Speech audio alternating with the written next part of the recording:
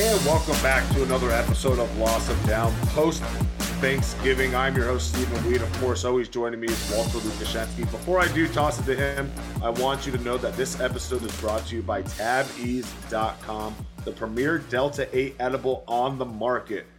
TabEase.com.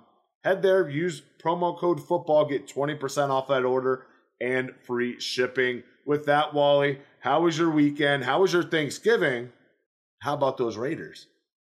Dude, it was a great Thanksgiving. And man, I told you about how we have unconventional food at my house. Pierogies, calzones, beer roast. It was an outstanding little weekend there. And then I had my buddy, Matt Gasper. He's down in the Army. He got leave from Fort Bragg. So having him up here for Thanksgiving weekend was very special. And it was even more special when you had the Raiders win on Thanksgiving, when I guess my team, I don't rarely get to see them on a holiday like that. So that was a really fun surprise. But asking you now, similarly, got to give me your favorite Thanksgiving dish. And also congratulations on your Packers' big win on Sunday. I needed that for morale inside the household. Had a great Thanksgiving. Obviously had the two families get to combine here for the first time. So between me and my girlfriend. So it was a great time. Had seafood on the menu. And, of course, my all-time favorite, which I guess saying this right after seafood kind of makes your stomach turn a little bit, but pumpkin cheesecake, my favorite dessert. I had a lot of it. You know what? I even dove into the pecan pie, which brought up a huge discussion at the dinner table. Is it pecan or pecan? Wow. You know, I have to say, I think I probably say pecan usually, but now I'm second-guessing everything I know. I just started saying pecan. Just to really start pissing people off. It's like right there in the in-between, but whatever. I'm more, like I said, I'm more of a pumpkin cheesecake, pumpkin pie guy, so I'm not really too worried. That reminds me of one of my buddies from school. They grew up saying coupon instead of coupon, and every time he says it, I think that it's a bit. You know, I'm sure that drives you crazy as the person who has their doctorate in English. That has to drive you up a wall, Wally, so I can only imagine what you have to deal with. This week, we're going to switch it up a little bit. Instead of doing the hair of the dog, we're going to make it a little bit fast-paced. Our NASCAR segment. Speed up the offense, a little bit hurry up. But we didn't want to take it away from, the 2-minute warnings, whatever you hear on the NFL networks. We're just going to run through these games. Hair of the dog will be making its return here next year, as we just want to get through these BS games that don't matter and talk about the games that now have playoff implications in the last quarter of the season. First game we have on the schedule, the Miami Dolphins beat the Carolina Panthers 33-10. Where Miami has won their fourth straight, and we saw Cam Newton getting benched in the fourth quarter. We've now seen this, 3-4 years in a row. Cam Newton really struggling. Really feels like the career is unfortunately at its end. Career backup at best. On the flip, though, Tua, maybe you and I gave up on him a little early. I'm ready to walk it back. We talk about these games a lot more when we get into gambling, but we gave up on Tua a little fast. The Falcons allegedly played the Jaguars on Sunday, where Scordero Patterson dominated the Jaguars, but realistically was the only player worth a damn in this game, Steven. I couldn't agree with you more. The only reason I kept eyes on this game is because Atlanta covered. That was the only thing that was positive about this game. Jacksonville, you are who we thought you were. Dog shit. Same with you, Atlanta. The Bears beat the Lions on a snooze fest here on Thanksgiving Day, 16-14. The Lions love losing at the buzzer. They did here to a 29-yard field goal, very short field goal. And this was their best chance at winning. The Bears, on the other hand, they look bad. Doesn't matter if it's Andy Dalton or Justin Fields in that quarterback position. One thing is for sure, Matt Nagy has another 10 days in Chicago. Regrettably. But it really is starting to feel like this winless season is just as possible as the Lions actually getting a win on the year. And the Bears at the same point, they are going to win just enough to make missing the playoffs hurt this season. The Giants edge out the Eagles in a very sloppy game. Jalen Hurts still can't win a game with his arm solely yet, and the Giants are in a very similar spot as the Bears. Going to win a lot of games, just enough to get them in the wild card hunt and fall short. Freddie Kitchens out here being the matchmaker in that offense for the New York Giants after firing Jason Garrett. On the other end, Jalen Hurts, you had your team poised to continue their win streak. He throws 3 interceptions in here. To Wally's point, he cannot get it done in the air. You have to use the legs, and that goes for all of your running backs on top of Jalen Hurts. The Patriots dominate the depleted Tennessee Titans, 36-13, something like that. New England controlled this game throughout. Are they the team to beat? And how dead are the Titans, Wally? The Titans feel pretty dead, but they're going to get into playoffs purely because of the lead they have. They should be thrilled the Colts lost. And the Colts are peaking a little too late for the division, but the wild card is still very much in play. But the Pats look super. The Jets get Zach Wilson back, but they struggle to beat the Texans on Sunday. Zach Wilson throws a really weird interception I'll let you talk about here in a second. He did get to show his athletic side with the touchdown run, but his decision-making has still been pretty bad. The Texans on the other side, they're just bad in general. Nothing out there worth a damn. I don't even think people in New York or Houston were watching this game. The Jets get their number one draft pick back in Zach Wilson. He throws that great interception of a shovel pass to a running back who's had his back turned to him, hits off his running back's back, and a linebacker scoops it up. A lot of backs in there. Did not intend that. I do apologize. Now the Jets lead the league with 19 interceptions as a team, 4 more than the next closest team. Buffalo Bills get right back on track against the New Orleans Saints. Bills beat a falling New Orleans team, falling under 500. Another team that they beat that is at that marker below. I think the Saints are dead, and the Bills should be worried about the AFC East. The Saints are dead. Their offense is one of the most dreadful at this stages of the year out of anybody out there. And the Bills, they are right back on track and just in time for that Super Bowl possibility, New England Patriots. Washington, they survive a late onside kick recovery. It was called back, then almost get it again to hold on to beat Seattle. Is Washington in play in the NFC East? Washington has the keys to their own card. They still have 2 matchups against Dallas, a matchup against the Eagles and the Giants. They are controlling their own fate. And a late season surge here with Jack Del Rio and Ron Rivera, all of a sudden they're playing their best ball without their best players. Seattle, your season's done. Russell Wilson's out of there. He wanted out of there at 12-4. It makes you think he doesn't want out of there for a 5-win team with all that talent on there. And that's going to bring us to the end of our NASCAR segment. That was pretty quick, but I've seen things quicker. You can just ask my girlfriend. Before we hop on to the recaps from last week, I'll toss it over here to Wally. We want to remind you guys that Loss of Down is brought to you by Tabby's.com, the best Delta 8 THC edible on the market. It's sugar-free, keto-friendly, gluten-free, heat-resistant, made of 100% pharmaceutical-grade ingredients with consistent dosing for the perfect edible experience. But hey, if you're not into Delta 8 THC, that's not a problem. Tabby's offers an option with no THC while using the same proprietary drug delivery system to ensure that guaranteed dosage of CBD. Right now, Tabby's.com offers 3 flavors: galactic fruit, watermelon, and mint. They are perfect for any time your anxiety is high. I've been battling depression and anxiety for a long time, and it's not a fix. Like, don't get me wrong about that, but it does make me feel much more at ease, hence the name. Whenever I am feeling overwhelmed, I seriously would recommend this, whether they were a sponsor or not. So please go and make sure you follow them on Instagram and Facebook at TabEaseCo. That is TabEaseCo spelled TABEASECO to be the first to know when they drop. You can get any of these products at TabEase.com, and with the promo code FOOTBALL, you can get 20% off your entire order and free shipping. The Bengals undressed the Steelers. They've won their 3rd straight versus the rival for the first time in 31 years, and the Steelers were looking horrible. Big Ben is looking miserable.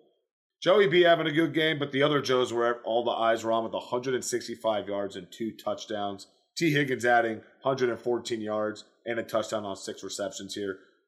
Are the Bengals back in the driver's seat in this division, even though they're still 1 game back from the Ravens? I think that it's going to depend on that matchup with Baltimore at the end of the year. Whoever wins that game is probably my bet to win this division at this point. But there really isn't a reason to believe that it won't be the Bengals. It's crazy to say. You've heard me, I feel like week in and week out say it, because everybody is so high on the Bengals and they come way down low after the Jets loss. This is a team that is a year early. They're only going to get better. You were seeing the very beginning glimpses of what this offense is capable of. They're like getting sacked at like an 8% rate or some crazy thing like that. I can't remember off the top of my head, but it's like top 5 in the league and they're still able to do what they have done. It really shows the kind of grit that Joey Burrow really has. And he wasn't asked to do a lot. You said it. Joe Mixon was outstanding in this game. There were a couple things that just stunned me though. an actual game plan perspective from the Steelers. Najee Harris ran the ball one time before their third drive in this game. Before he got a second carry, the Bengals were already leading 17-3. The Steelers are not able to win on Big Ben's arm anymore. They can't keep trying to do this. Whether or not the line sucks, you have to have a run game. You have to have a defense that at least respects the run game at the NFL level. Getting 5 carries in the first half on 6 drives for Najee Harris, your number 1 pick, which drafting a running back in the first round, you have already heard how little I recommend it. And that's not a hot take. Everybody, I think, feels that way now. But how do you not get this guy the ball more? It feels like they have almost relied on Najee Harris on these little dump passes, the little swing passes, to be a fake run game for them since they can't actually get it done. I just can't believe it right now, and they're just not a very good football team, simply put, man. When you think about them, of course, we always go back to this. They started 11-0 last year, and since then, they have just been 500 at best. Not even, right? What are they at right now? 5-5-1. They're 5-5-1. Literally the only way you could be 500 after 11 games. This Pittsburgh team, you can't trust them. They start 11-0 last year, and we keep referring back to that. Since then, they are a 6-10-1 team. This is bad. With how good of a coach they have, with how good of a defense they have, Big Ben is clearly the problem. And at this point, why not put Mason Rudolph in? Because, I mean, shit. Yeah, I know. There's a drop-off there, but you're not competitive regardless. You might as well put someone else in that's not Big Ben, because he is not only a waste of money and time, he's a waste of, honestly, a shot at least a wild card spot. I mean, if you're going to go to Mason Rudolph, why not at least see what you have in Dwayne Haskins? You already know what you have in Mason Rudolph. You've done this song and dance with him enough in the past. This season's over if you're a Steelers fan. I hate to be that guy, but with how deep the AFC is this year, in a normal year at 5-5-1, you have a shot. This year, I mean, you're going to have to basically run the table, and they have one of the toughest schedules in the NFL. I mean, they had less than 200 yards of offense with less than 6 minutes to go in this game before garbage time got them to 3-0-1. Their offense is a sieve, and the defense might even be worse. It's crazy that the defense we thought could be the best in like years has fallen off a bridge this year. A big second half leads the Tampa Bay Buccaneers past the Indianapolis Colts. The Colts turned the ball over in this game 3 times on their final 5 drives, and it effectively led the Buccaneers from several 2-possession deficits in this game, which I'm sure you'll talk about here more in a second. But the ending of this game was insane. I just want to point this out in case people didn't get to see it. Tampa Bay is trying to ice the game and just like basically sit on it and kick a field goal as time expires. What do they do instead? Leonard Fournette takes it to the house from like 30 yards out, score a touchdown, then kick the ball off to the Colts, and they return it all the way down to Tampa Bay's 32-yard line. And if it wasn't for a very impressive tackle, we might be talking about a very different situation in both the NFC South and the AFC South standings. Didn't happen, and here we are. The Bucs look to be back on track. And it has me wondering, Steven, what is this Bucs team right now? And is the Colts, you got to think that they're still very, very much in play to win a wild card. I think they're very much in play to win the wild card. And, you know, we've said it over the last couple of weeks. If it wasn't for their early matchups against the Tennessee Titans here with the health of Derrick Henry, that really screwed them out of winning the division. The Colts didn't give Jonathan Taylor the ball in the second half. I think he had 1 carry in the third quarter. And then when you started consistently giving him to him again, when you needed to score, guess what he did? He got you down the field, and he got you to score. I understand that Tampa Bay has second best run defense in the league. And yes, it was a little bit slower of a start, and JT was kind of grinding it out. But get that man the football in the passing game. Do something. You got to continually give that man the ball. And I know Wally is agreeing with me because it sounds like something you've said before, complained about. Urban Meyer ringing a bell for all the Zeke fans out there, all my OSU Buckeye fans. And then we have it on the other side where Fournette's just torching this Colts defense. You got to give your playmakers the ball, and you can't let Carson Wentz throw the ball 44 times. Yes, he had 300 yards and 3 touchdowns. He also had 2 interceptions, and that interception in the third First off, Antoine Winfield Jr., hell of a play, kid. DB mossing receivers, I love it, especially when the receiver is about 6 or 7 inches taller than you. You got to give the respect where it's due. But Carson Wentz, that completely changed the game and gave Tampa Bay that opening. And on top of not giving JT the ball, Frank Reich, what are you doing, man? You got to give him that. Let's flip it over to the Tampa Bay Buccaneers. I am scared. I'm calling it right now that this is the game that's going to kickstart everything for them. The remaining schedule, at Atlanta, Buffalo, New Orleans, Carolina twice, and the New York Jets. What makes you think they're not going to win every single one of those games and go into the postseason hot and potentially with the number 1 seed where everyone's got to come through Tampa Bay? Tampa Bay. I'm not too worried about the Colts. This week is a good reminder of why you should run the ball. I feel like the Eagles and Colts were in the same boat this week. You got to run the ball. We cannot let our quarterbacks beat you with our arms because it's not going to happen, and it's proven here. Tampa Bay, watch out. Not only NFC South, the whole NFC and the whole NFL. The Broncos keep finding ways to win, as well as the Chargers keep finding ways to lose. Justin Herbert needs to figure this out. This team cannot stay consistent. 28 of 44, 303 yards, 2 touchdowns, 2 interceptions. One of those interceptions in the end zone, and the other interception went to the crib by Patrick Surtain II while they were driving, and that's what really put the game away here in the fourth quarter.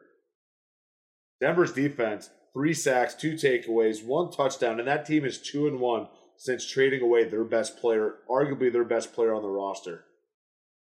My biggest takeaway before I toss it to you is that Denver offense, 302 total yards to the Chargers 357. And they had touchdown drives of 11 plays of 75 yards, 10 plays of 80 yards. And you can't forget about the 8-play 60 yards in there. That's a lot of plays, a lot of time off the clock to keep your stars on the bench. Wally, this is your division. What in the fuck is going on with the Chargers? And will we count the Broncos out? The Chargers, I've been saying all year that they're a Super Bowl team, and they're making me look like a moron just because they haven't really put it together. It's either the offense plays a little subpar, the defense looks like shit. There's always been, you just lack a complete game out of these teams, and there's nothing more frustrating than that to a coaching staff. But why would I believe that this is going to change? It feels so deeply ingrained in Charger lore now that every game they're going to play to the level of their opponents, good or bad. It doesn't matter. I mean, I'm glad you brought up those long drives. Because Teddy Bridgewater, you won't know it if you just looked in the box score at this game. He played well. He actually played well on Sunday, in that game manager role, of course. But he got hurt in the first half and gritted it out. Came back out with the shin injury. It looks like he will be good to go this next week. But in his 6 drives that he played, 4 of which ended in either a touchdown or icing the ball game, sitting on at the end of the game. That's all you can ask for from a team led by Teddy Bridgewater. But it did show how important a guy like that is and how much better they are with good quarterback play. Because when Drew Lock came in, he looked terrible. 4 of 7, 26 yards and a pick. And this is a side note, random, it doesn't add any value at all. But I really get annoyed because Lock should have an E at the end of it. And because it doesn't, that's not a franchise quarterback. I should have known that 2 years ago. I should have just known looking at the name. Why doesn't Carr have an E at the end of it? Otherwise, I would have been Care. Why can't it be Care? That'd be kind of tight. I'm not acknowledging that. Derek Carr's perfect in every way, and we'll get to that here very shortly.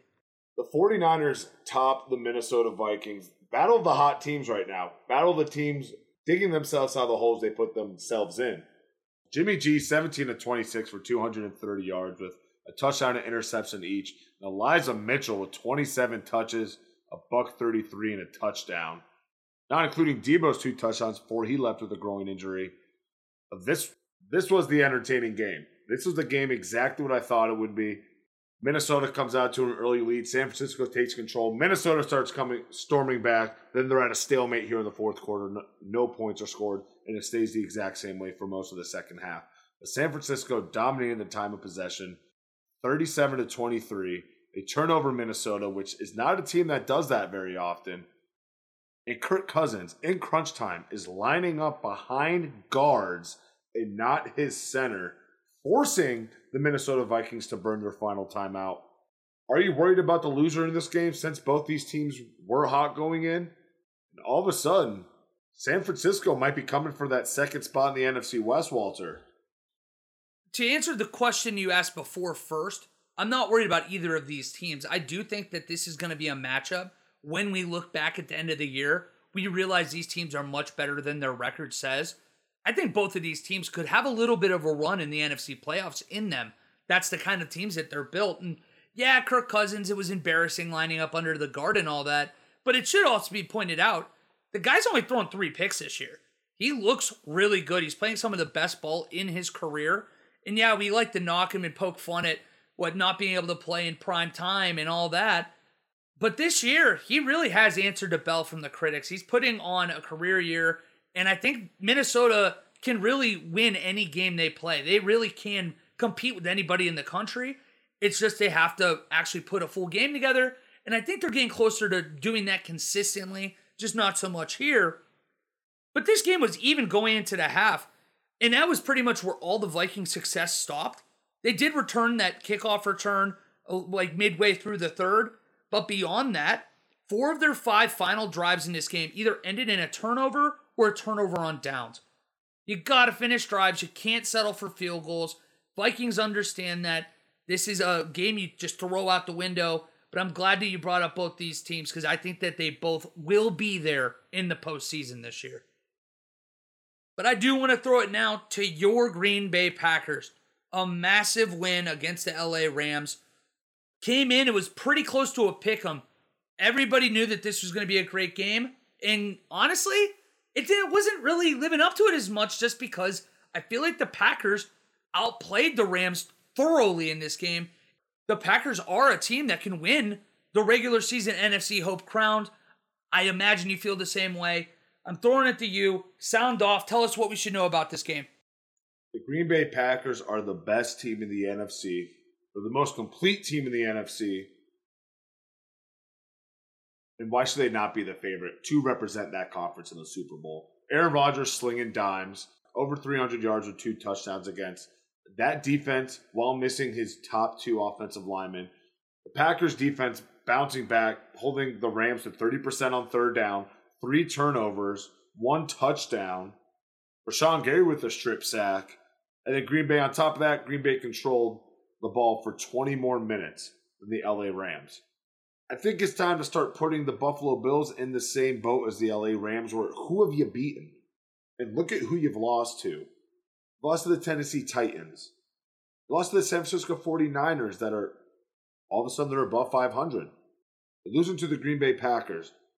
You're getting spanked by the Arizona Cardinals in your division. You can't beat good teams. And with as much talent as you have, maybe we should pump the brakes about Matt Stafford being that missing piece in that McVay offense, because it clearly is not clicking.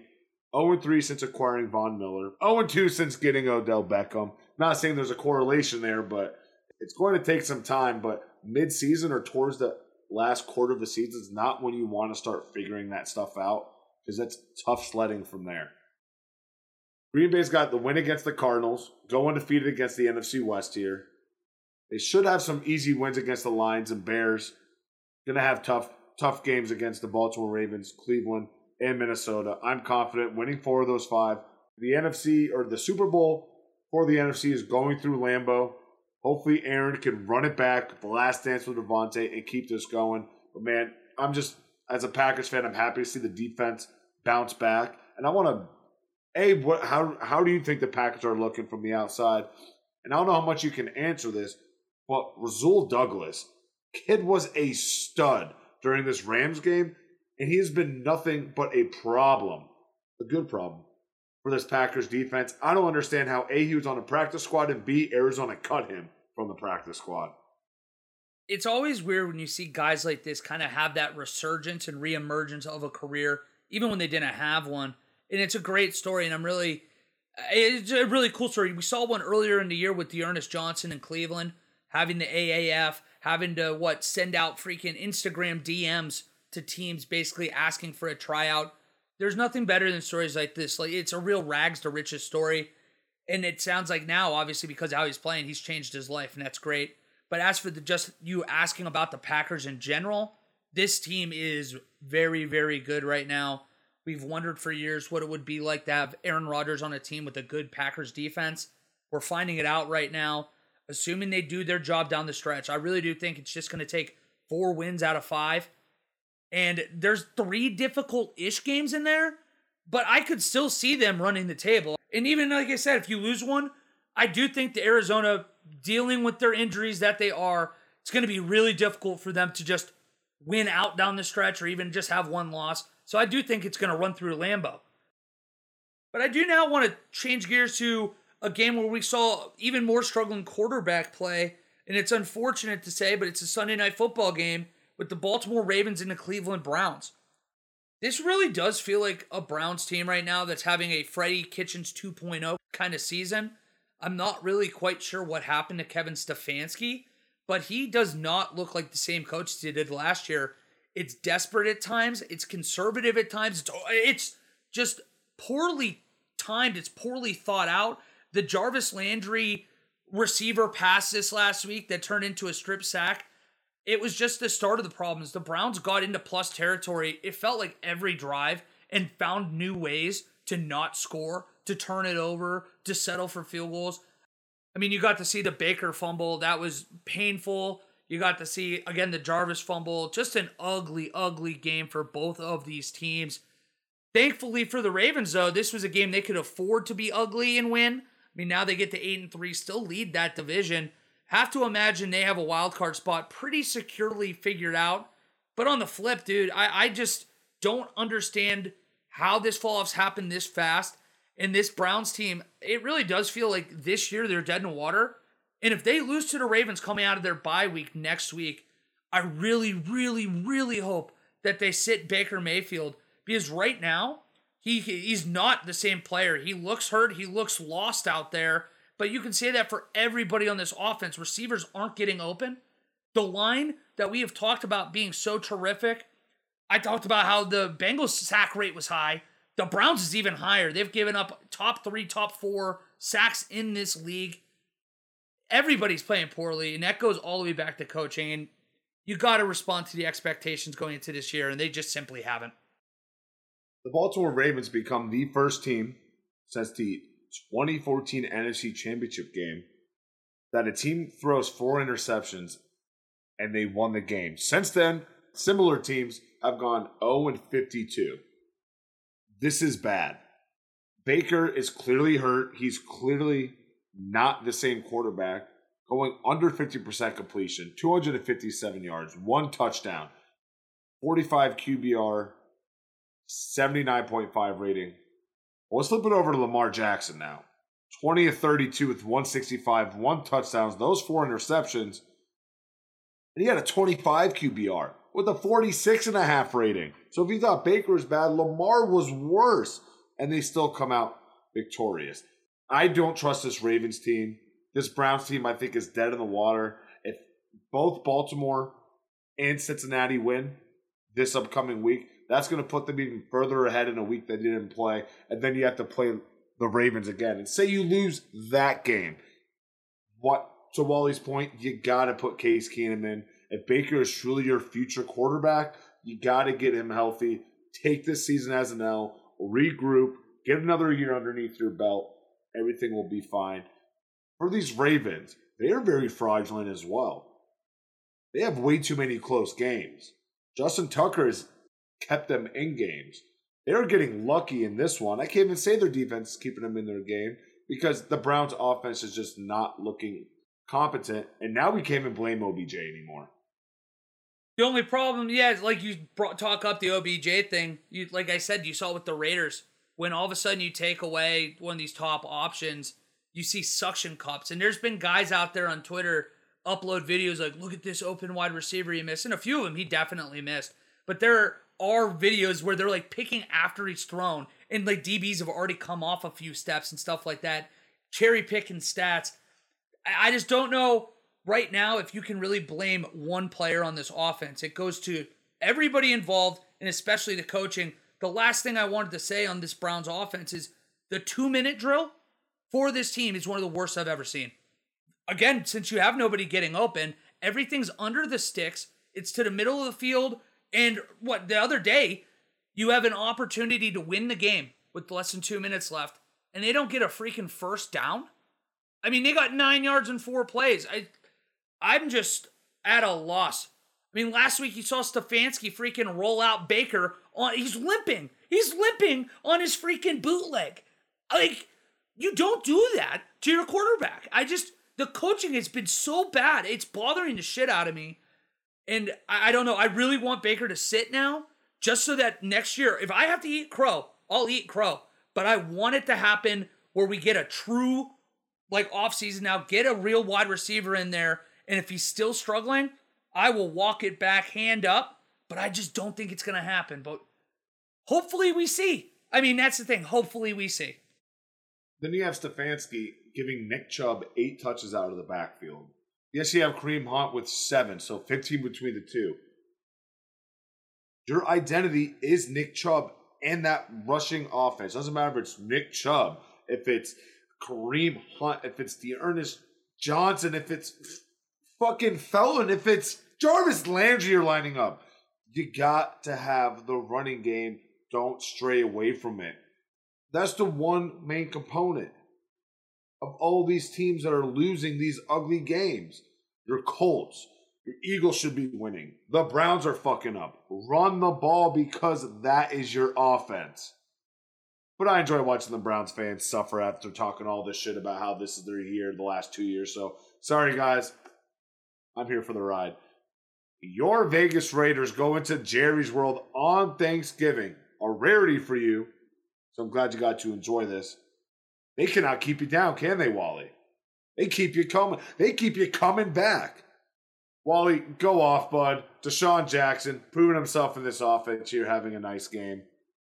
I was a little bit inebriated during this game on Thanksgiving. I know you were keeping your wits about you a little bit, just throwing back the pierogies. The Raiders can't die yet, and the Cowboys just wrapped up their worst month of football. They really can't keep me away. I don't know what it is. And the first time I watched this on Thursday, I actually didn't keep my wits about me. I had quite a few beverages in my system, but luckily I was able to rewatch the game on Friday again, and it was a blast. I had a really great time enjoying it. The offense did show signs of the pre-Henry Ruggs exit, and that was in large part due to that Deshaun Jackson game you're talking about. That opening drive for the Raiders, getting that long strike to Deshaun Jackson with him being able to stretch the field and score, was just massive. I mean, you even lose Darren Waller halfway through the game with a little bit of a knee injury. He should be fine. But that was a moment that I thought the Raiders season was over. And the Raiders still managed to get it done. Hunter Renfrow had a monster game here. It was a very, very encouraging moment for the Raiders, at least a passing game. But the biggest concern for me is that you see for several years in a row now, the Raiders' inability to score late in games in the second half. And I think it completely comes down to the fact that they can't run the ball. 5th worst this year, 3.8 yards per carry, and they're under 35% in third down this year. Thank God for them. They've attempted 50 fewer than the top team in the league. And that's a large part due to what early in the year they were able to do on first and second down with the passing game. But when they fall behind the sticks, they have a real difficult time in third and long when everybody knows that the pass is coming.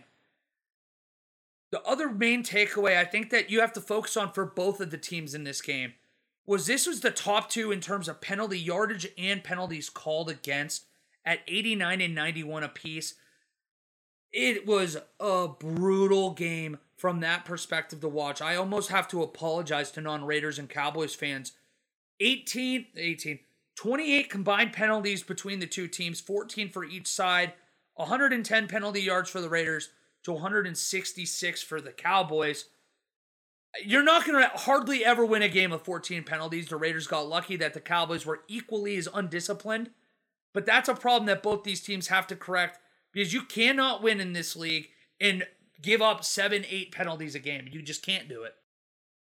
From an outsider perspective, and you're right now, what does this kind of feel like? Does it feel like the Raiders might actually avoid the slide at the end of the year? Because I think that right now people are falling into that trap.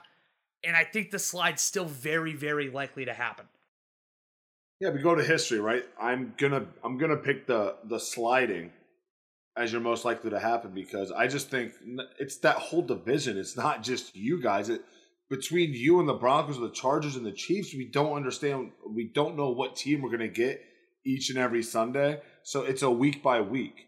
But I like the Raiders. I like how they can get Deshaun Jackson there. Yeah, he's 35. Let's see how long he can stay healthy during the tail end, the back end of this season. But he adds that nice element. Being able to open up Hunter Renfrow a little bit. Darren Waller being lost in this game. He's already listed as doubtful. So hopefully he can come back sooner rather than later. So we'll see how those Raiders look without Darren Waller on there because we know that's Derek Carr's guy. It's going to make him a little bit one-dimensional during his absence. So I'm going to see what these next few weeks look like. But I like the Raiders out of there. Again, I can't trust any team in the NFC West as of right now. I do want to flip it back to you with the Dallas Cowboys now losing 3 of their 4 in the month of November. Their remaining schedule, the Saints, which we'll get to here on Thursday, Washington Giants, Washington Cardinals, Eagles. That's 4 divisional games. A tricky Saints team is well coached while missing your head coach this week. And the Arizona Cardinals, which seems like that can be the time they can get it really going. Or maybe they're resting starters because they got that much ahead or they just aren't fighting for the number 1 spot anymore. Will Dallas continue this poorest stretch that they've had over this last month and lose the division? I don't think that they are going to lose the division unless they're swept by Washington. With Washington being 2 games back, it turns into they have the tiebreaker and it's a 3-game race at that point. I don't think that happens. I think Dallas is a better team than Washington. I think that they will win the division. I mean, they are playing tight in most of these games. Yeah, like the game like Denver, that loss was brutal. That Kansas City game was weird because of the situation you had with your own players out and all that. I think that you're going to see the Cowboys settle in. I think they're fine. Don't panic. Just be more disciplined. I mean, my God. The defense, that's the only thing that worries me is since that first 6-7 games where Diggs was getting a pick or a pick 6, it felt like every other minute you were watching. They really haven't been having that. They did get a special teams score this last Thursday, a kickoff return from Pollard. But beyond that, the defense, over 500 yards allowed. And it looked a lot more like the 2020 Dallas defense than the first 7 weeks of the year Dallas defense. They need to get healthy. They're still missing Tyron Smith, who needs to get healthy. Mari Cooper's out. CeeDee Lamb was out with a concussion. You had your 2 top edge rushers out for this game. They need to get healthy. But maybe your Washington football team pick. Maybe it's seeing some value now, Wally. You never know that rivalry. I said they're playing their best ball. The Washington football team without their best players. Can Taylor Heineke do it? That's a sketchy secondary. Maybe you can start roasting him as long as he doesn't turn it over. For the sake of the podcast, Cowboys are going down. Washington football team is going to continue rolling and take that NFC East crown. And with that, that will wrap us up here with our Week 12 recap. And that's going to catapult us right into the Week 13 bets. Before that, we're going to toss it here to Wally to see how we did here this past weekend for you. Steven had a better week than me, but we are both kind of teetering that average week again where he went 15-12. And the way he gambles, that's probably going to net you about 2 units up. And I went 16-17, which would probably net me about 1.5 units, 2 units down. So Steven definitely got the better of me last week. I'm going to be trying my best to get back here. Hopefully we both have a good weekend, though. It looks like we're agreeing on some picks here. Let's see. That can only go one of 2 ways, so I'm very interested. You're not kidding. We'll find out very quick on Sunday how this is going to go. But this week, we have the Cleveland Browns, the Green Bay Packers, the Jacksonville Jaguars, and the Carolina Panthers all on their bye weeks. So we only have 14 games to talk about today. And we will get started here with the Thursday night one. The Dallas Cowboys we were just talking about are 4.5-point favorites going too big easy, going to New Orleans. And the over-under is set at 47.5. Now, I was surprised to find out this line is actually shrinking. When we put this in and we were doing our rundown here, it was at 5.5. It's down to 4.5 right now as we sit. I don't think that I'm wrong here. Naturally, that's why I make the pick. But I think that Dallas is going to win. I thought they were going to win convincingly. The New Orleans offense has fallen off a cliff, and with the Cowboys struggling, this is kind of like really setting up for them to have a really good get-right game. So I am taking Dallas to cover here, and I'm also going to take them to win this game outright. Join me. I can feel you thinking. Join me. Try not to. For this game, I'm going to pick the New Orleans Saints at plus 4.5. I'm going to go with the Dallas money line. Now, to Wally's point, this offense has been looking bad. Taysom Hill is poised to be the starter here, taking the first team reps, here with Trevor Siemian taking the second team reps. I liked how this team was playing with Taysom Hill last year. Is he going to blow you out of the water with his passing? No. Blow you out of the water with his rushing? Most likely. Put it to combine. As long as he's not turning that ball over, this is a fun team to watch. Sean Payton's man, as he quoted as a Steve Young-like quarterback. We'll see how Taysom Hill is going to play against a Dallas team that's riddled with injured, playing their third game in a 12-day span. Who said he was a Steve Young-like quarterback? Sean Payton. Sean fucking Payton said this. Of course he did. And of course he did, because you let Drew Brees play. I get that, but you pick Teddy Bridgewater over him, and then you pick Jameis Winston over him, and then you pick Trevor Siemian over him. Come on now. They even traded fucking Montana to get Steve Young in there. That's how you're going to act Sean Payton, but we can go back and forth about Sean Payton for a while. I feel like we're the only two people that agree. We both are in agreement about how much we hate him and how much... I don't hate him necessarily, but he's hugely overrated. He is very overrated. I agree. And this season is really proving it, because this was a proven season for that head coach of, oh, man, maybe he can win that coach of the year. Bring Jameis in and reconstruct the offense and revive Jameis's career. With what we said with all the injuries to Dallas's defense and Taysom Hill's dual-like threats, I like them to keep this game a little bit more competitive with some new energy in that offensive room, but I still like Dallas to get their head out of their ass, even though Mike McCarthy will not be on the sideline after testing positive for COVID here this past week. Tampa Bay Buccaneers 11-point favorites, where Tom Brady gets to go to Atlanta, where the over-under set at 50.5. Tampa Bay, I said it, they're going to start rolling. The game last week is what's going to kickstart it. Playing a team that was hot, going up against a team that is just struggling. This is a good team for this Tampa Bay defense to continue what they started here last week in the turnover battle. They're getting their defense healthy. And I think Tom Brady's going to go on a tear. They're getting Gronk back. Antonio Brown is looking like he's trending to be back for this game after missing multiple over the last few weeks. So this offense is going to start churning and burning. And Atlanta, you're going to get the first taste of it. I think a lot of people are still remembering the Atlanta game in Tampa Bay earlier this year, where, yeah, Tampa Bay won by 3 or 4 scores, but Atlanta made it, I think that they made it like a 4-point game going into the fourth quarter before a plethora of mistakes made it look worse than it was. This is a different team now. Atlanta isn't the same.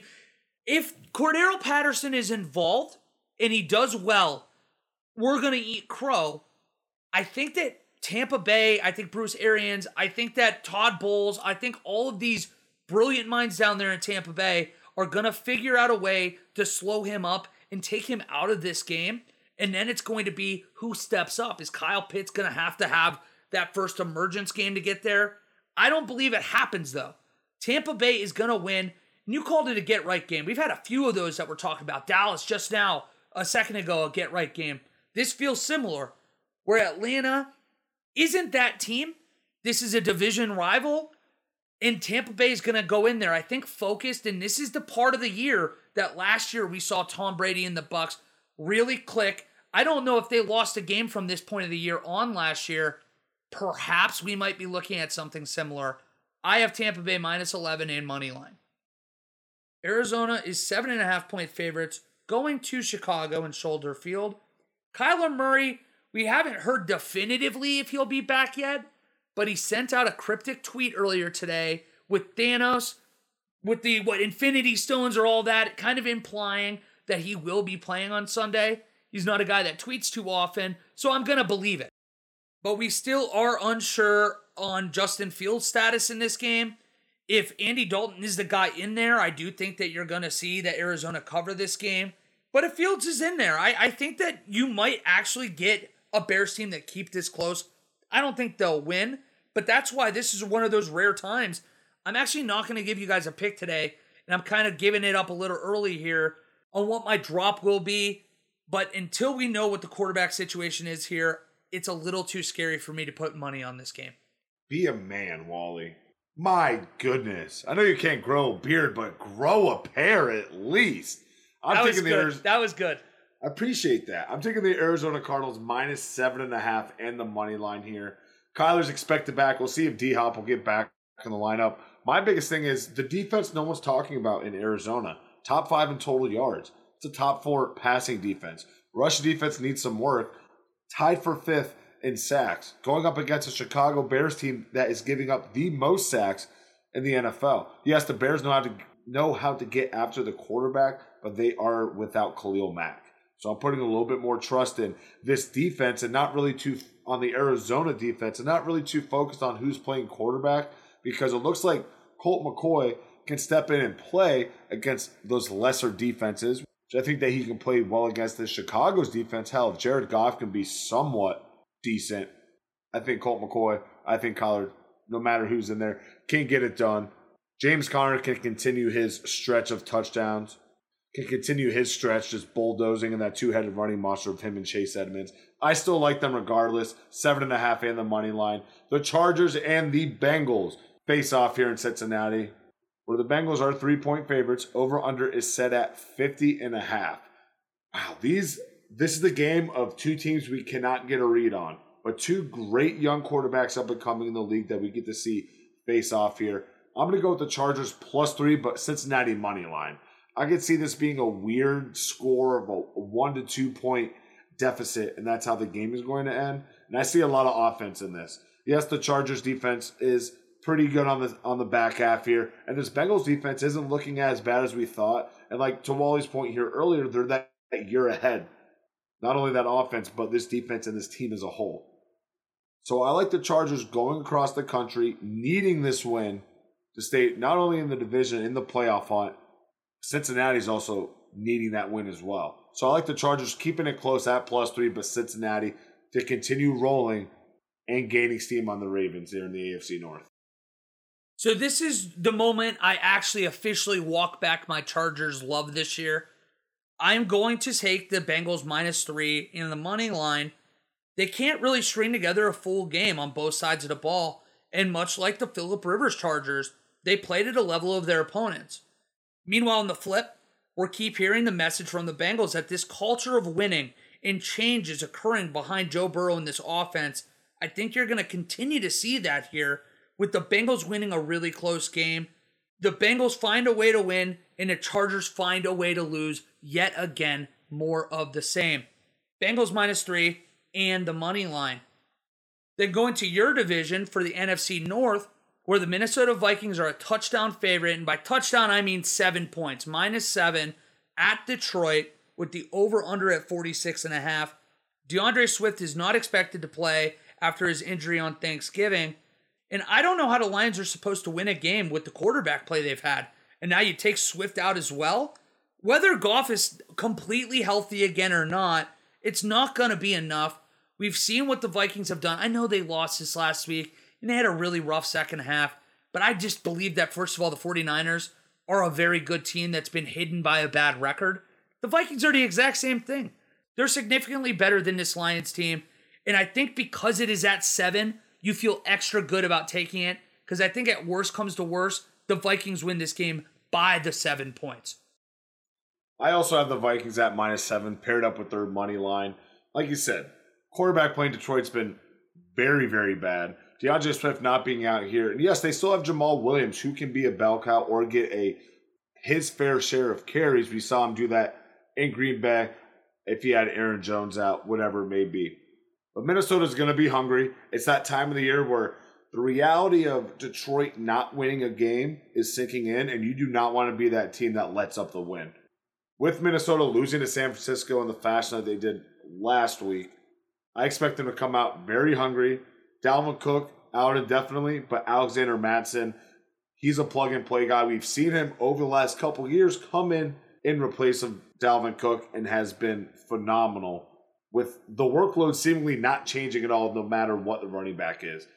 I like Kirk Cousins and that Vikings team to have a huge bounce back, and I think I could see them winning by 10 plus. And just this is one of the Lions games that you think can be close, and they end up getting blown out like the Packers or the Eagles game in the weeks prior.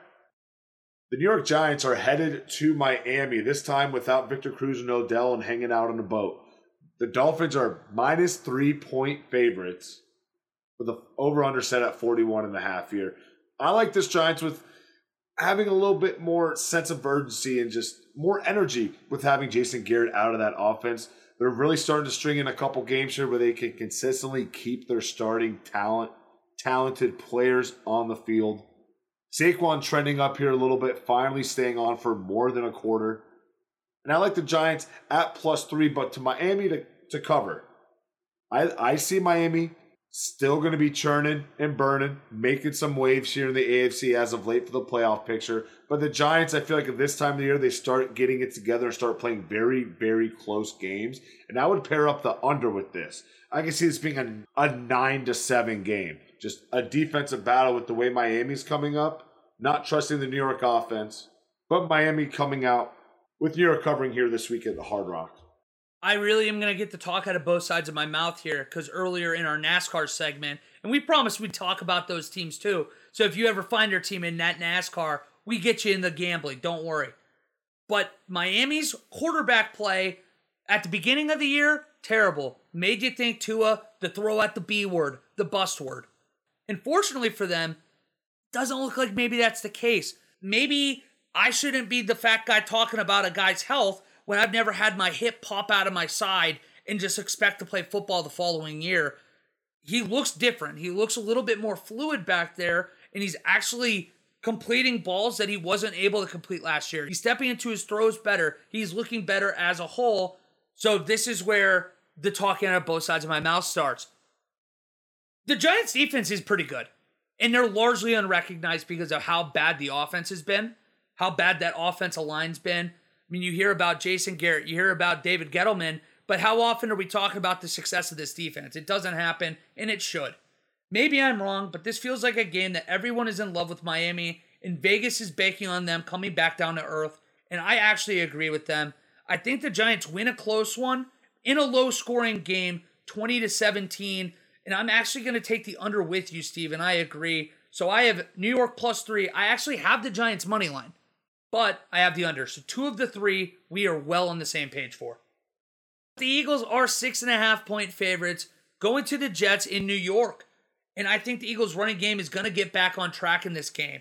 And they're going to win the time of possession. This is my call. They're going to win it by at least 10 minutes in this game. So at worst 35-25. They're going to win by 2 scores because of that. Zach Wilson needs to start showing the improvement through the air. It's not going to happen this week.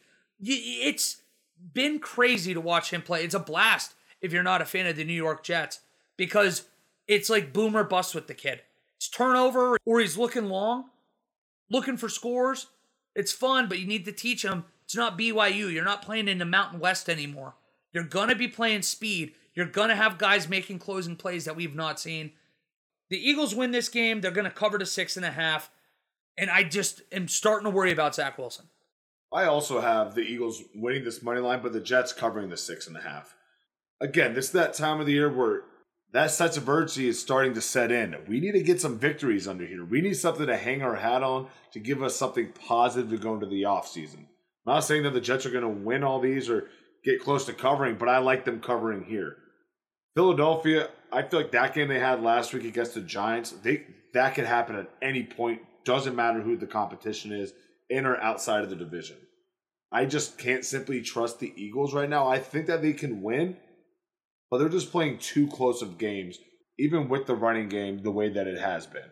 We'll see if they can really get that going and blow the doors off the Jets. But Jets being at home, Zach Wilson having that first game back after a few weeks off, maybe he can get it together here and keep it under that touchdown here. Hopefully. Please, Zach Wilson.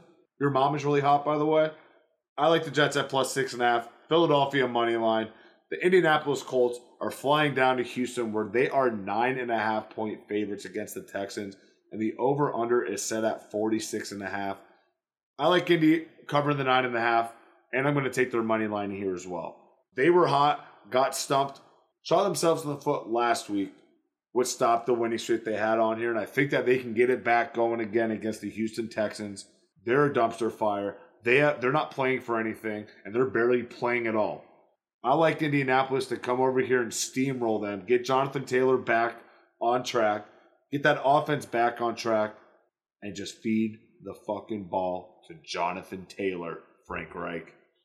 Even with that loss to Tampa Bay, Indianapolis is playing their best football of the year right now. The last month of the season, they look like the best team in that division.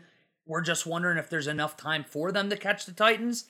Even though I don't think that happens, just getting in the wild card, we saw how dangerous they could be last year when they went to Buffalo. I think that's a very similar team this year. Houston, on the other side, has not even shown any kind of life besides that Titans game, and we know what the Titans are going through right now. The Colts are going to win this game, and they're going to blow the doors off the Texans, cover the 9.5 and the money line. Then my boys, the Raiders, at home, 2.5-point favorites against the Washington football team, who's coming off 3 straight wins against Tampa Bay, at Carolina, and home against Seattle the other day. I think their recent success is a mirage, though. That's why when we were talking about our divisions, I told you that Dallas was going to win. Washington's not a good football team. I still believe that, especially without Chase Young in there. I'm hardly any higher on the Raiders, but I do think their offense is going to be able to do enough in this game. It's going to go to the final minutes one way or another. I have the Raiders minus the 2.5 in money line, but I'm less confident picking this game than I feel like I have at any other point picking a Raiders game this year. So take that as you will at home. Jack Del Rio making his way back to the Raiders organization, this time on the visiting sideline. I also like your Raiders as 2.5-point favorites, and I'm taking their money line. Washington has got to stop the streak that they're on. They barely squeaked it out yesterday, like you said, the failed 2-point conversion. Seattle recovers the onside kick. It gets called back. They almost recover it again. Washington's luck has to run out, and I believe that is going to start with this game, even though I think that they can win the division against the Dallas Cowboys. It doesn't matter. They still have the 2 matchups against the Cowboys here down the stretch. I just see Washington losing this game without Chase Young, without Montez Sweat. I don't see this defense being able to do enough to disrupt this Derek Carr-led offense, regardless if Darren Waller is or is not on the field. I'm calling it right now. Bryan Edwards game for you. It's going to be a Bryan Edwards game, Wally. That'd be cool. We really haven't ever had one of those, so that'd be sweet. Maybe Zay Jones. I don't know. I'm just kind of spitballing here. The Jacksonville Jaguars are going out to SoFi Stadium with the LA Rams are 13-point favorites and the over-under set at 48.5. The Rams have lost 3 straight in a row. They can't beat good teams, but you know what they can beat? Horrible, horrible teams that are horribly led by Urban Meyer. I like the Rams at 13 points here. This is a game they're going to just completely shit on their opponent. And I feel bad. This is when the 8th grade bully's really pissed off because his mom said he couldn't hang out with his friends this weekend. He finds the smallest 6th grader in the school to start just wailing on. That's what this game is going to be. Trevor Lawrence, good luck against that Rams defense. Have fun. That'll be a long plane ride home. The Rams minus 13 and their money line, Wally. The Rams are the NFC Chargers to me. That team that has all the talent in the world and should be a Super Bowl threat. But what we have seen from them makes us feel like it's just a possibility. They aren't going to lose this game, but the Jaguars are going to keep it closer than they should. And I don't think the value is there on the Rams to compensate the risk reward here. So I'm avoiding the money line. I'm actually only going to be taking Jacksonville plus 13 because I think they are going to keep this pretty close. And just on the off chance that they do win this game, I don't want to be caught with my tail between my legs betting, well, if we call it just for at home, make it easy. If you bet $100 on the money line, you're going to be winning maybe 20 back for having the Rams here. I don't like it. Even if it's 30, it's not enough. Just taking Jacksonville plus 13. I do think Vegas hit the over-under perfectly here, though. I have the Rams winning 28-20, right on that 48 number. Baltimore is going to Pittsburgh for a crucial AFC North battle, even if it is not crucial for the team directly involved at home. Baltimore is a 4-point favorite. I think that you're going to see a spirited Steelers team realizing that their season is on the line, but ultimately I do think that the Ravens are going to win this game, And I think it's going to be by a score of 24-17 or 24-20. So that's why I think you're safe. I think, very critical, I think you're safe with the -4 as long as it doesn't go to 4.5. If it does, don't touch the spread. I'm taking the Baltimore money line, and I actually think I'm going to put 2 units on this because unlike the last game, it's going to be at least better-ish odds, and I would be really, really surprised to see the Steelers win this game outright. The matchup of 2 teams in the AFC North that we trust the least amount, and that's arguable. We can also throw the Browns in there, I guess. Pittsburgh cannot seem to get it together. Baltimore thrives on the one-possession games because they've won at the buzzer here multiple times. They have won a lot of games on one possession. Sprinkle that in with the division game. Even though I'm shitting on Pittsburgh and what they have done over the last couple weeks or since week 11 of here last year, the one thing I can't trust is the defense. Again, it's a divisional matchup. They see Lamar a lot. They're watching him a lot. And I like the Pittsburgh Steelers to cover the +4. And to Wally's point, if that bumps up to +4.5, I'd love it even more. But the Baltimore money line, they win these close games. That's what their MO is this year. And Lamar, I know, is going to be very hungry after throwing 4 interceptions to have a great game and prove himself as being able to throw the ball, and I'm not just a running back, even though we all really know he is. Pittsburgh +4, Baltimore money line. The 49ers are 3.5-point favorites going up to the Seattle Seahawks, where the over-under is set at 45.5. Seattle has done nothing since Russell Wilson has been back for me to trust them to take them at any amount of points to cover. I like San Francisco here -3.5. They are rolling right now. Those games are always very close. But I like San Francisco -3.5 here because they are just not getting it done offensively over there in Seattle. DK Metcalf with 1 reception for 13 yards on 4 targets last night. There's talent. It's not being used. Seattle just continues their spiral. San Francisco continues their climb up, not only the NFC playoff picture, but the NFC West standings. The 49ers seemingly have hit their stride, but with this being a divisional matchup, I'm more worried than I probably should be here.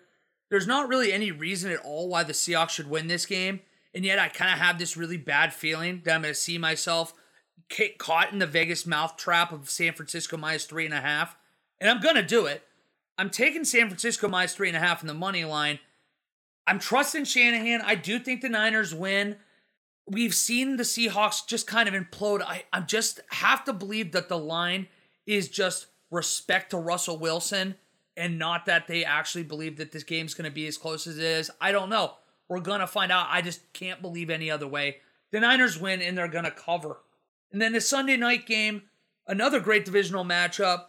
Denver is going to Kansas City where the Chiefs, back to their old ways, are 10-point favorites with the over-under set at 47.5. One of these days, I'm going to stop disrespecting the Broncos. And I think you noticed earlier, I think the day might be here. I keep waiting for them to go away, but since their 4-game losing streak after starting 3-0, the Broncos are 3-1. And have a few really good wins at Dallas and against the Chargers. They'll come out firing on Sunday and keep this tight. This isn't a disrespect pick for them. I'm just regrettably starting to worry that the Chiefs are starting to get things clicking. So I'm taking Denver +10, KC money line, but I think the Broncos give them more of a scare than people expect. I agree with you. Andy Reid, after the bye week, everyone thinks that he's so undefeated, but it looks like this is their year to be defeated, no matter if it's coming off a bye week, how hot he starts in September. This is the year to take advantage of the Chiefs. They still have not done anything for me to trust them. You put in a Dallas defense that's been playing pretty well against a Kansas City offense that still just has not been clicking. Clyde Edwards-Helaire got the first game underneath his belt from returning from injury, then straight to a bye week. This team is rested. They've got their eyes on Denver. And I like Denver at the +10 as well, Kansas City money line. The Denver defense and that offense will be a fun matchup, as well as the Kansas City defense and that Denver offense matchup, I think is surprisingly going to cause Kansas City some problems here. It's going to be an ugly 30-21 game at Kansas City. For some reason, they aren't blowing them out, but it's going to be another week where we're sitting here saying, okay, I thought this was the week that the Chiefs are going to start rolling, and they're the same team we thought they were since week 1. And the last game we have here on the rundown, the New England Patriots head up to the AFC East leading Buffalo Bills, where the Bills are 2.5-point favorites. The over-under is set at 43.5, and this is for all the marbles for right now. I like the New England Patriots at plus 2.5, and I'm going to take their money line here. This team is hot, the hottest team, not in the AFC, in the NFL. And this is arguably the team you do not want to face right now. Their defense is playing out of their mind. Their offense will bore you, death by 1,000 cuts, and they will score. And Bill Belichick has got his boys rolling. And just when you thought you got rid of them, Buffalo, here they come back a year and a half later, start knocking on the door, start pissing you off. I like Bill Belichick and the boys are going to Buffalo. Get this win, cover the spread, and take the AFC East crown heading into the back quarter of the season. I felt a lot better about that until I heard you say it, because we're on the exact same wavelength. And that scares me, because I think a lot of people probably are thinking the same way we are, which means if you're smart at home, you're probably not going to follow us and you're going to take Bills to cover. But the moment of truth is here, finally. This may be the game I've looked forward to most that hasn't involved the Raiders. If the Bills do win, I think all's good in Buffalo, and they're back to not only believing they'll win the East, but also get the bye in home field as well. But if they lose, I think that New England will have the exact same feeling, and they should. Bill Belichick is on his own personal revenge tour right now and has the Pats looking like one of the most balanced teams in the league. We don't use that word a lot on here, and we should use it more. But balance, because that team has so much balance. They can run it on you. They can, when they need to, Mac Jones can throw it. And then the defense is as solid as you can hope for at this stage of the year. If the Bills do fall to 7-5, they are far from a guaranteed playoff spot too. But we'll talk about that more next week. If it does happen, the Patriots join the Ravens, though, as the first AFC teams to reach 9 wins. I also have the Patriots plus 2.5 and the money line. And that will bring us to the end of our Week 13 picks, with our last segment being the prop, lock, and drop it, where Wally and I give you a prop of the week, the lock of the week, and the game we want to stay from in the drop. Wally, I'll toss it to you here, bud. Start us off. What is your prop, lock, and drop it for Week 13? I'm going to start with my drop, actually, because I gave it away earlier. I am taking the Arizona and Chicago game. I wouldn't bet it. We're not 100% sure that either quarterback is starting in that game, and that makes it very tough for me to just blindly bet. I won't do it. I don't think you should. So that's my drop. And my prop and the lock actually go hand in hand. Steven and I are not very opposed on a lot of games this week, or at least if we pick differently, we at least are close enough to understand why. I am saying that the Cowboys not only win and cover the minus 5.5 as the lock, and I had this in there as when it was 5.5.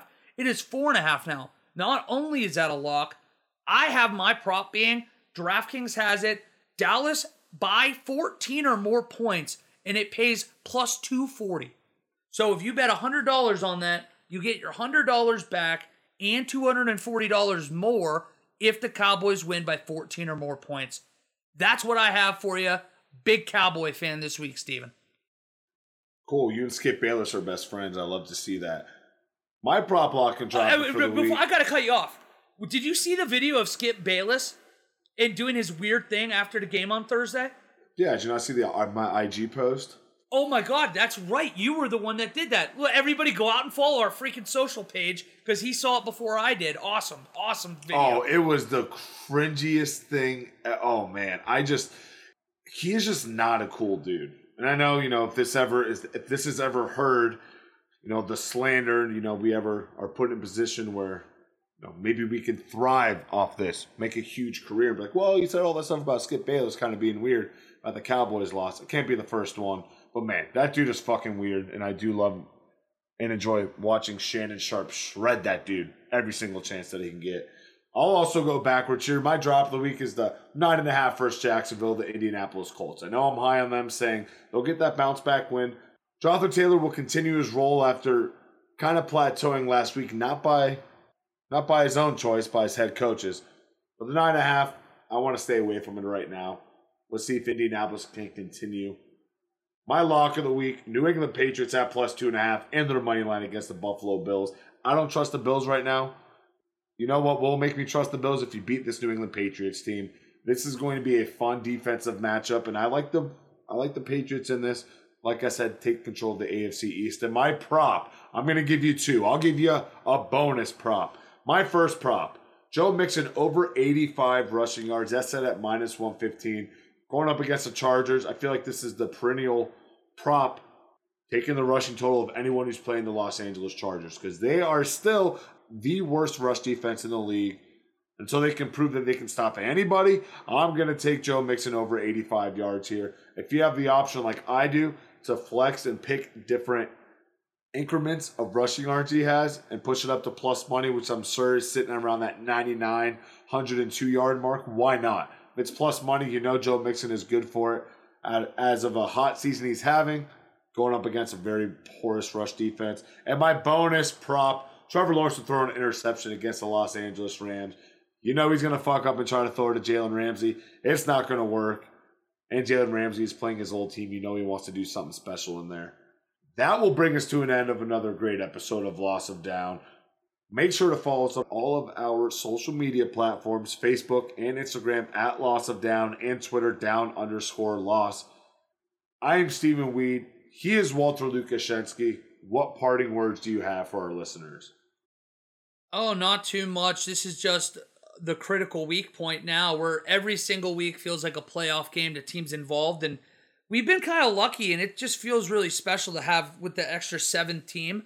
The wild card races on both sides is phenomenal, and it feels like 90% of the league has a rooting interest still and really has a shot at the playoffs if their team can do it right. That's awesome. I'm starting to come around to the 7 teams in the playoffs, even though I'm not come around to the 17th game, Steven. But all in all, great show. Great seeing you again. Looking forward to our next one. He is Walter. I am Steve. Until next week, we are Loss of Down. Sup, Ernestine Bayless.